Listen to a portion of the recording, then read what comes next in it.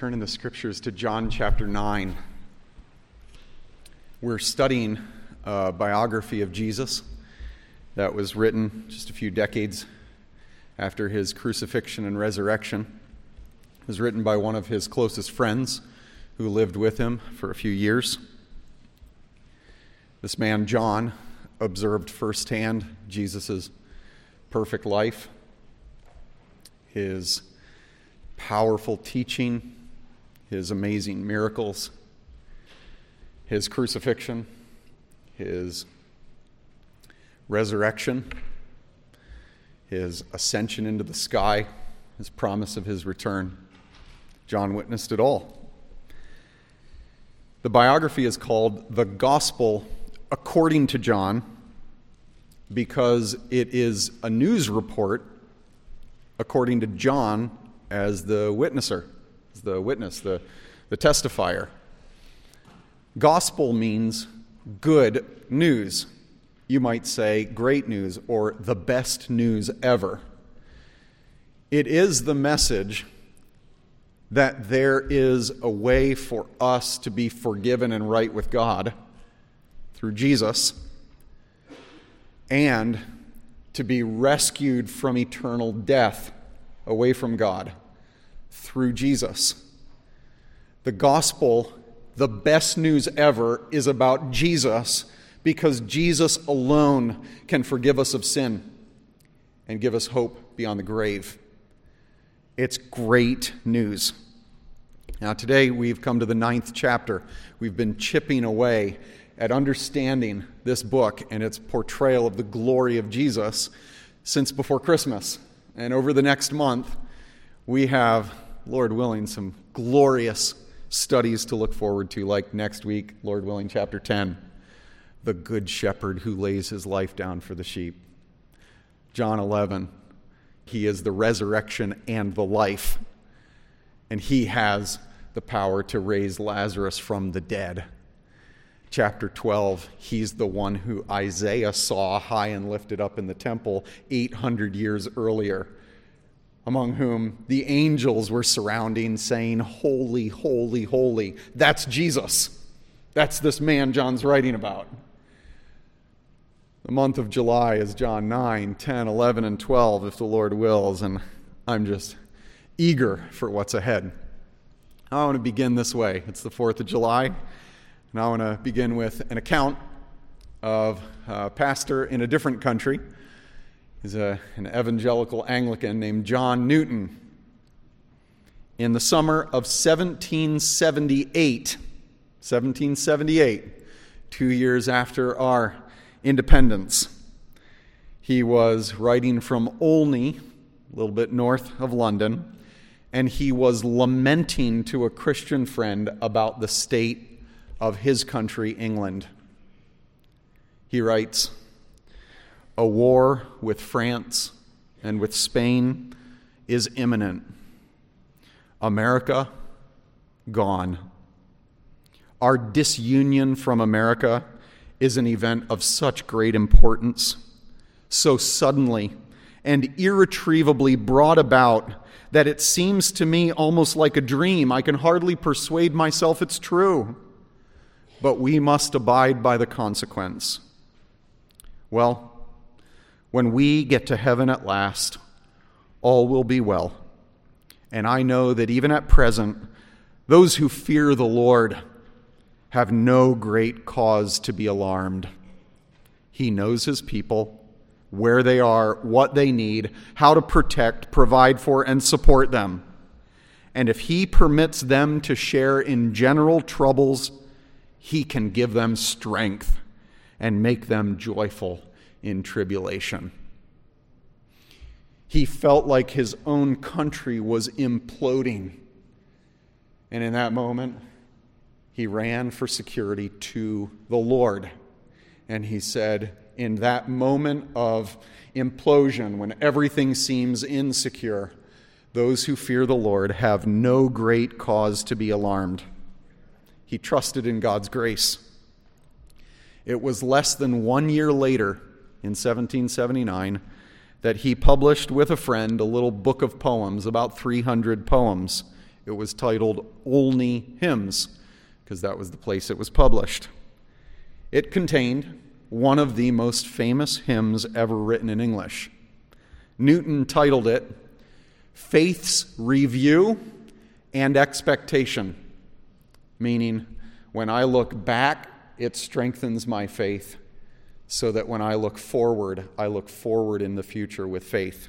Faith's Review and Expectation. It wasn't a great title that stuck. It soon came to be known under the title that we still know it as today, Amazing Grace, how sweet the sound that saved a wretch like me. I once was lost, but now am found.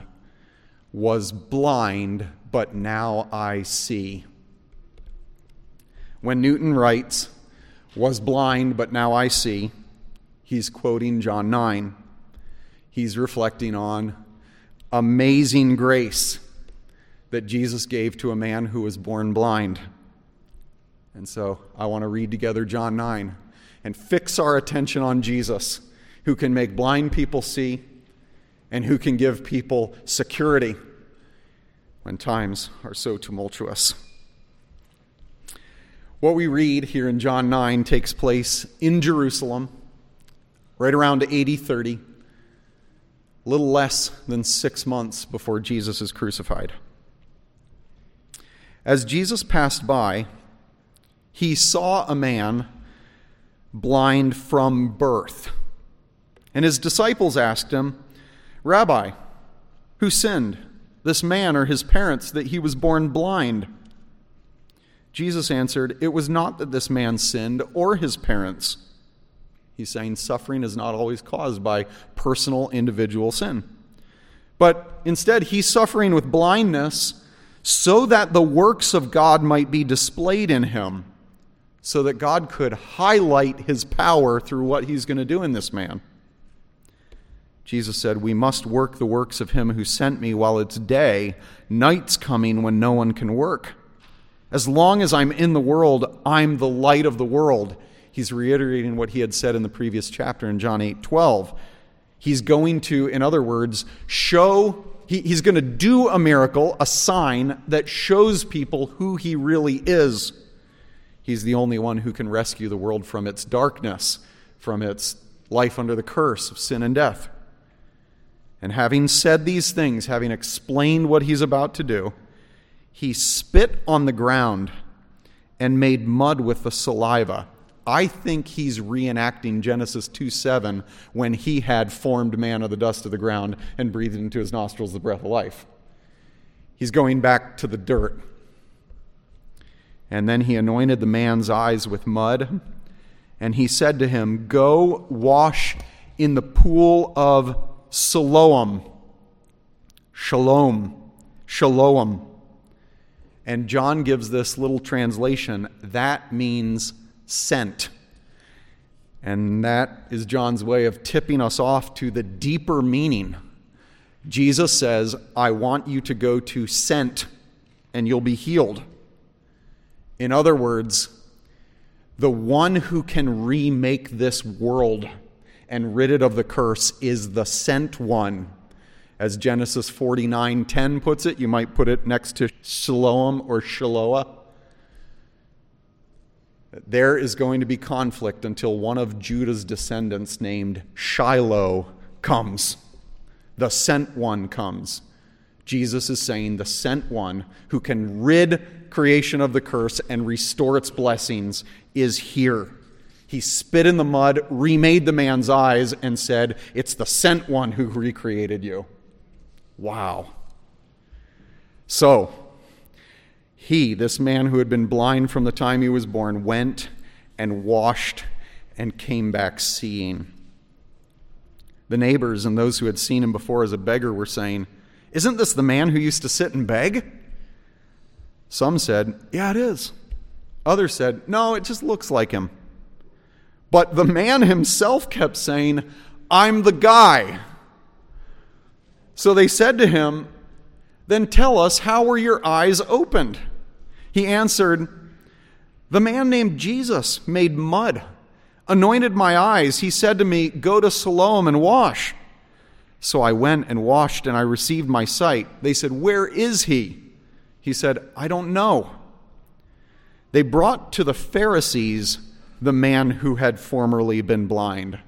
As one writer calls it, this is the first interrogation. Now, it was a Sabbath day when Jesus made the mud and opened the man's eyes. And according to their man-made rules, that was a violation of the law because Jesus was doing work on the Sabbath and he was commanding a man to go do work on the Sabbath. They're missing the point, of course. So the Pharisees again asked him how he had received his sight. And he said to them, "He put mud on my eyes, and I washed, and I see." Now you can hear this from two different perspectives. Anyone who is amazed by the miracle is saying, "That's how he did it?" And everyone who hates Jesus is saying, "That's how he did it. He's guilty." Some of the Pharisees said, "This man is not from God, for he does not keep the Sabbath." But others said, "How can a man who's a sinner do such signs?" And there was a division among them. Note how John keeps stressing through these chapters that Jesus divides people. He divides humanity. So they said again to the blind man, "What do you say about him since he has opened your eyes?" He said, "I think he's a prophet," which is not a bad answer, but still not quite fully accurate. Verse 18, the Jews did not believe that he was actually the one who had been born blind and had received his sight until they called the parents of the man who had received his sight. And they asked them, "Is this your son who you say was born blind? How then does he now see?" His parents answered, "We know that this is our son and that he was born blind. But how he now sees we don't know, nor do we know who opened his eyes. Ask him. He's of age." That means he is legally able to give testimony that's binding in court, which means he was at least 13. "He will speak for himself." Verse 22. His parents said these things because they feared the Jews, for the Jews had already agreed that if anyone should confess Jesus to be the Christ, he was to be put out of the synagogue. That's why his parents said, "He's of age, ask him." So for the second time, they called the man who had been blind and interrogated him. They said, "Give glory to God." That's a formal, very religious way of saying, stop lying and finally tell the truth. "We know that this man's a sinner." And he answered them, "Whether he's a sinner, I don't know. One thing I do know, that though I was blind, now I see." They said to him, "What did he do to you? How did he open your eyes?" He answered, "I've told you already, and you would not listen. Why do you want to hear it again? Do you also want to become his disciples?" This man may have been blind for a long time, but he was not slow. He's brilliant. He is quick on his feet. And yet, they reviled him, saying, "You're his disciple, but we're disciples of Moses." And they presume that Moses is a much more significant figure than Jesus. "We know that God has spoken to Moses, but as for this man Jesus, we don't know where he comes from." The man answered, "Why, this is an amazing thing. You don't know where he comes from, yet he opened my eyes. We know that God does not listen to sinners, but if anyone is a worshiper of God and does his will, God listens to him. Never since the world began has it been heard that anyone opened the eyes of a man born blind. If this man were not from God, he could do nothing." They answered him without interacting with his logic one bit.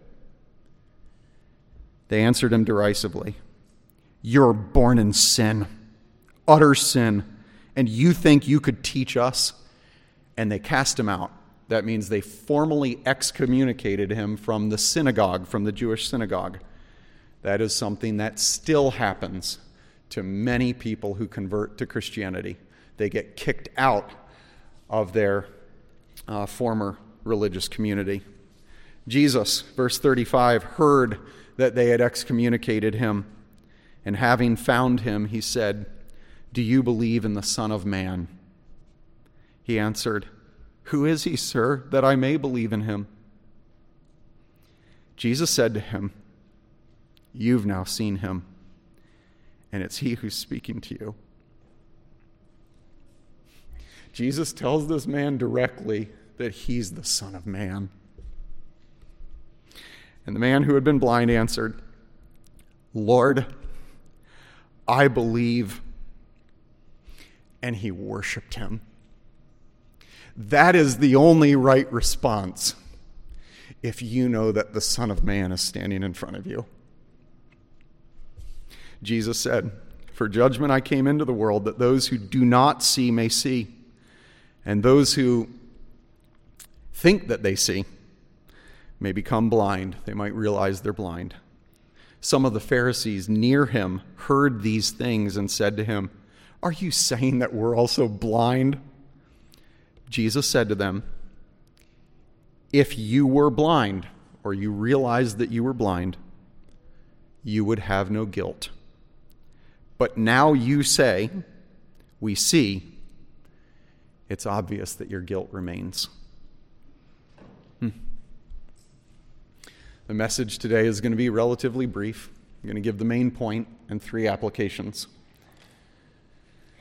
In order to understand the main point, you have to understand that the chapter opens and closes with blindness.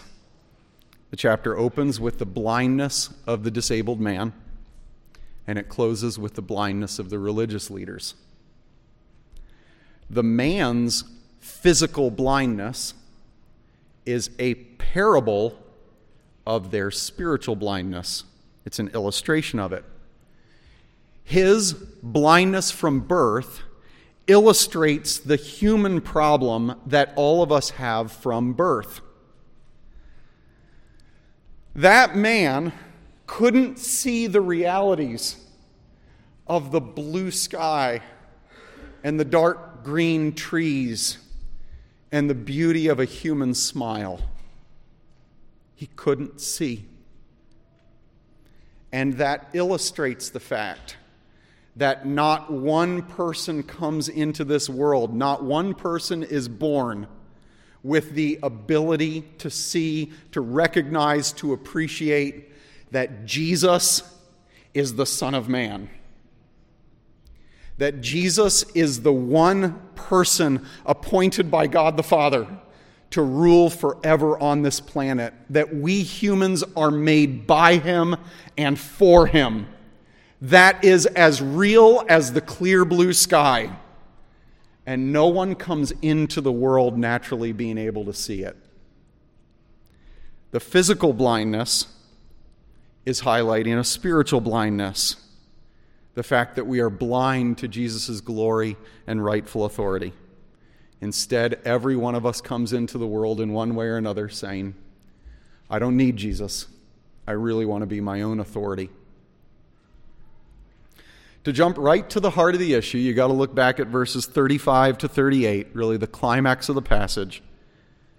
This is actually the 6th conversation in John in which Jesus identifies himself as the Son of Man, and it's the time he does it the most direct. In verse 35, Jesus asks if he believes, this man born blind, if he believes in the Son of Man. Verse 36, the man basically says, "I want to, but who is it?" Jesus says in verse 37 very directly, "It's me." And in verse 38, he worships Jesus.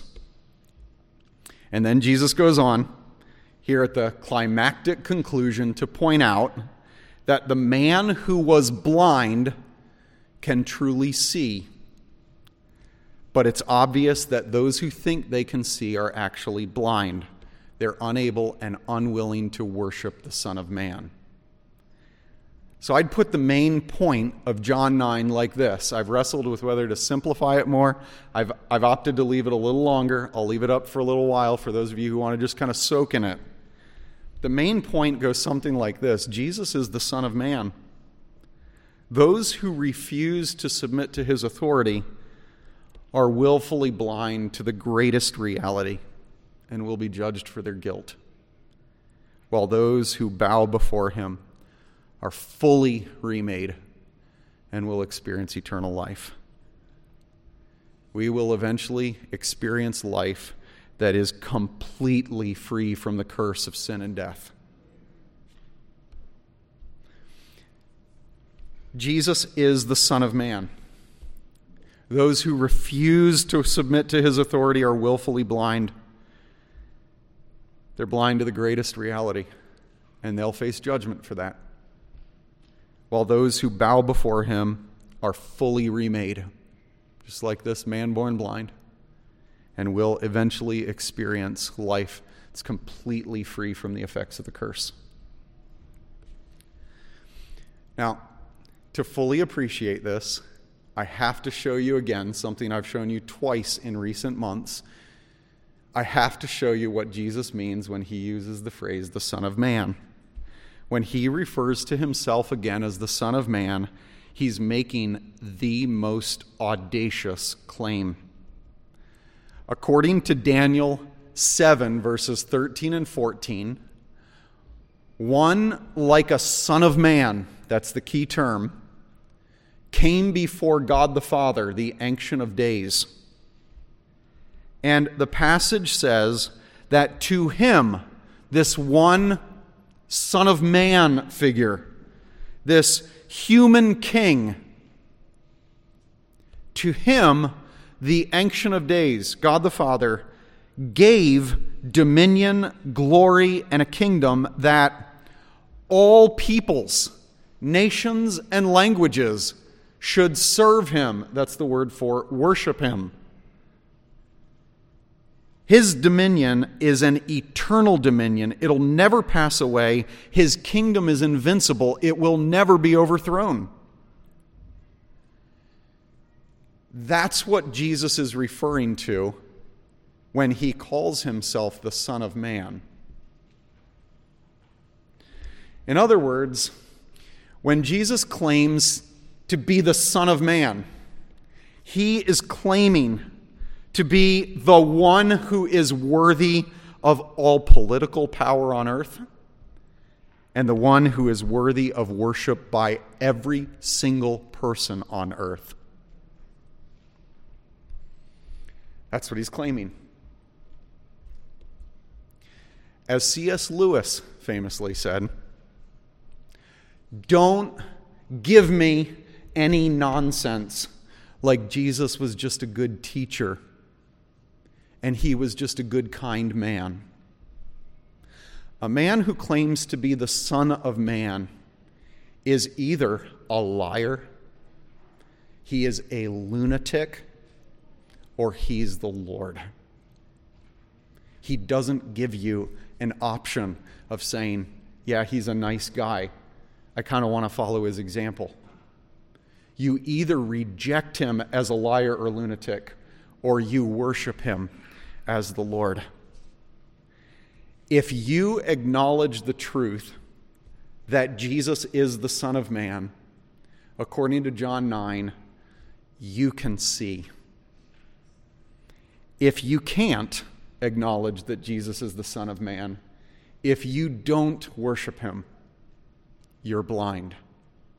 That's the very simple message of John 9. I want to apply it in 3 ways.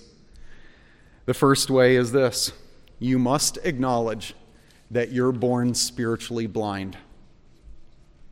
If you have never acknowledged this, you're still blind. Those are the clear words of Jesus at the conclusion of the passage.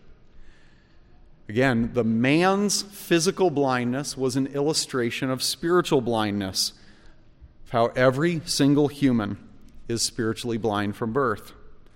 No one comes into the world able or willing to recognize Jesus for who he really is, the Son of Man. Instead, every person must actually come to a point where we realize that there is conflict between us and God. That I want to be my own authority, but God made me to live under his authority. Until we come to realize that there is an authority conflict, We can't ever say with this man, I was blind, but now I see. Until we realize the authority conflict, we are still guilty of trying to shirk God's authority. The only way to be rid of your blindness is to very firstly, to acknowledge it and to submit to the Son of Man. When you acknowledge Jesus as the Son of Man, you will be able to see. You'll finally be able to see that the sky is blue. Can you personally say, I once was blind, but now I see? Only if you've personally submitted to this reality that you were born blind, you've acknowledged it, and you've submitted to the Son of Man. I urge you, if you've never acknowledged your spiritual blindness, you're vying for authority with God, to acknowledge it now. Soften your heart. Turn to Jesus. Second, you must accept that following Jesus comes with ostracism from those who are still blind. For siding with Jesus, this formerly blind man was excommunicated.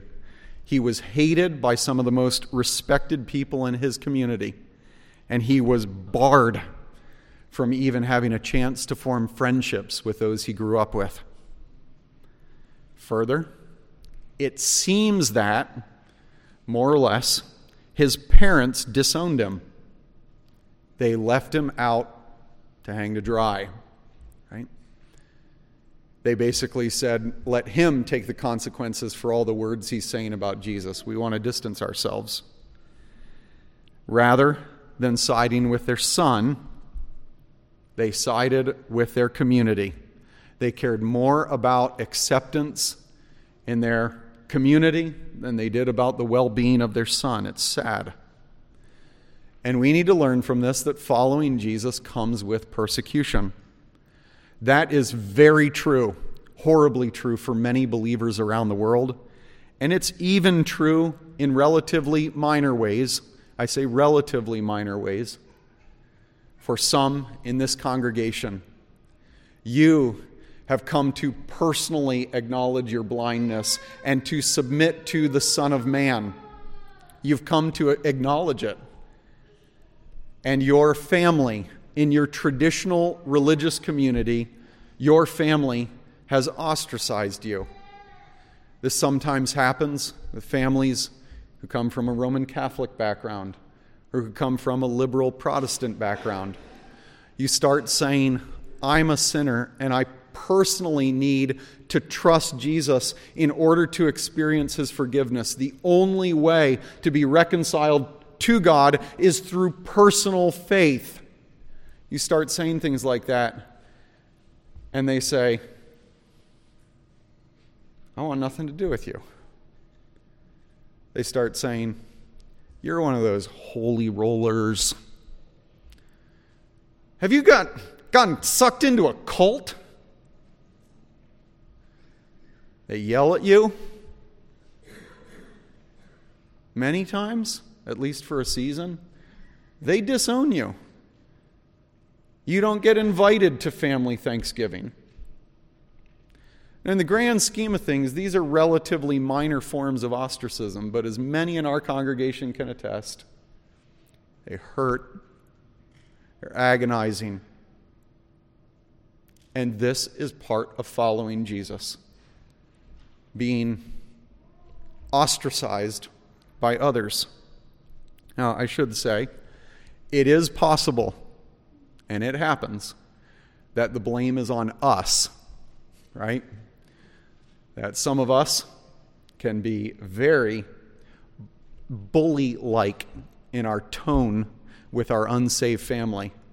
We can be very arrogant and bossy. And I don't typically like to hang around arrogant, bossy, bully-like people, okay? And if that's the case, and some of you have, I know, already done this, you've gone back to your family and you've said, man, right after I became a Christian, I was so excited, but man, it was mixed with a lot of pride that was still remaining, and God's brought me to see that was wrong, and I'm sorry, I was wrong, please forgive me, that kind of a thing, right? Sometimes there can be a distancing because, wow, you're in kind of a cage stage, stay away, whoa, Yeah, we don't want it mixed with pride. We don't want it mixed with harshness. But many of us have experienced the ostracism that Jesus told all of his followers that would come.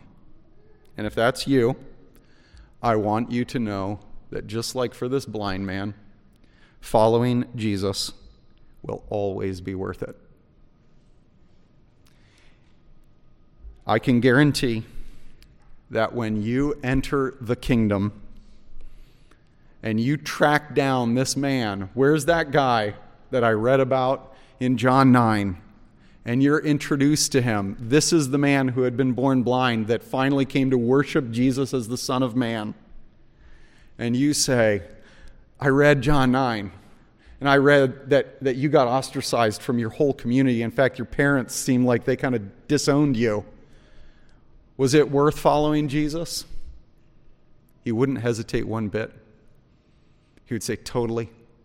If I had 1,000 opportunities to determine whether I would follow Jesus or whether I would cow under the fear of sticking in my family and my community, he'd say 1,000 times over, I'd follow Jesus, I'd follow Jesus, I'd follow Jesus. It's worth it all. No question. The third facet of our application, how this passage should shape our lives, is you must trust that every ounce of your suffering has purpose. And I want to say this includes suffering during your blindness or suffering after you've been made to see. One of our dear brothers, whose precious wife is presently suffering with the horrors of ALS, was feeding on this passage, John 9, earlier this week. And he sent a few of us a letter describing the encouragement he got from it. And he said, pray for us that we will see our suffering not as meaningless, but as purposeful. And he went on to explain it like this. He said, please notice in John 9:3 that the disciples were focused on the cause of the suffering. Why did this happen? Jesus, however, pointed to its purpose, the goal of the suffering. He wrote, it was that the power of God, that the work of God, that the glory of God would be put on display in this man's life. So thankful for Ron writing that. Tri-County, God's ultimate purpose in all of our suffering is to highlight the power of the Son of Man, to reverse it all. That's the ultimate purpose. Jesus is going to be glorified when he shows his power to set everything wrong right.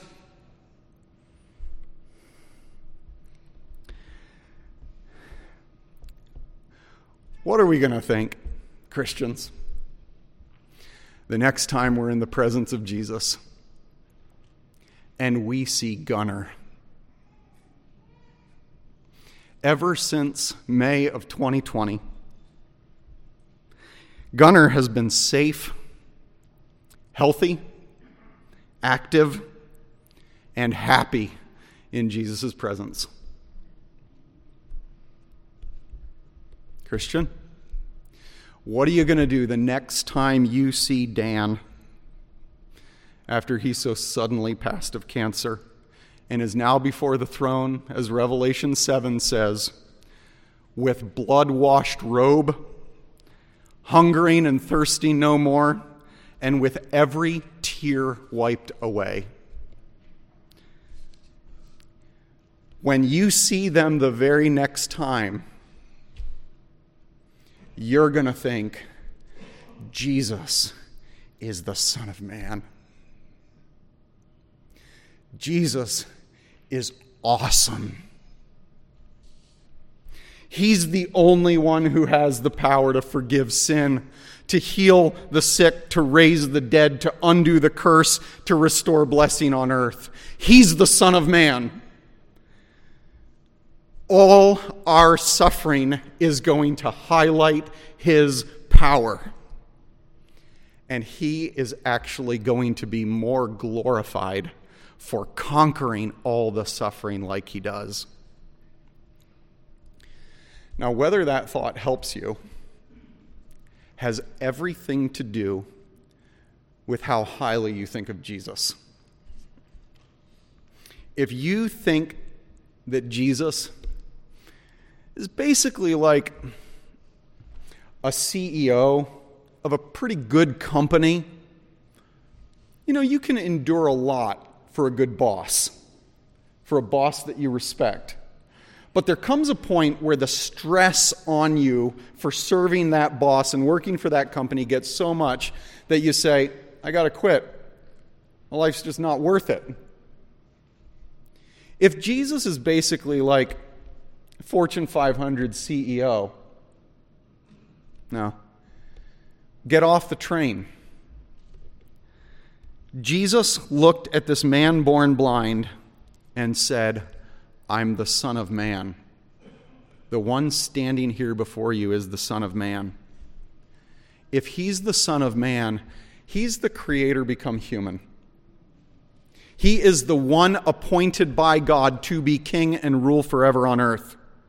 He's the one by whom and for whom all creation exists. If he's the Son of Man, your suffering is going to highlight his power to undo and reverse it all. Then your suffering has purpose.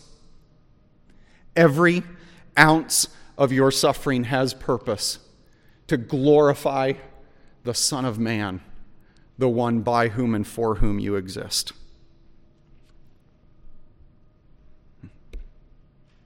We need to live with this conviction.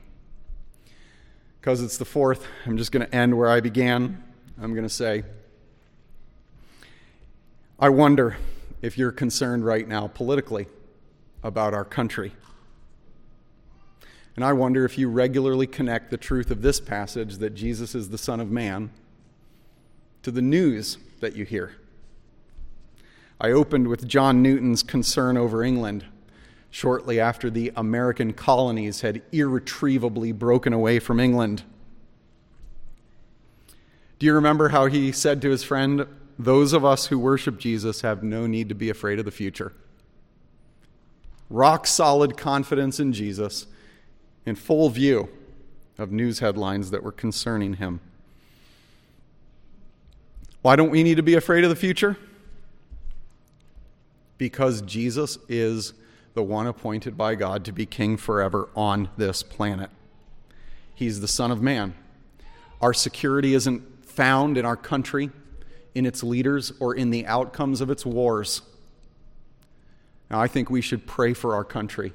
I do, we do. We should thank God for our country. I try to take time every 4th of July to reflect on glorious aspects of our country's history. So thankful. We should be thankful. And we should be involved in ways that are appropriate for our gifting and our opportunities in terms of influencing our country. And yet, our hope and our security is unshakably in, as Greg prayed, a better country over which Jesus is king and in which our true citizenship lies. Our security is unshakably resting on the Son of Man. And we should remind ourselves of that on this 4th of July.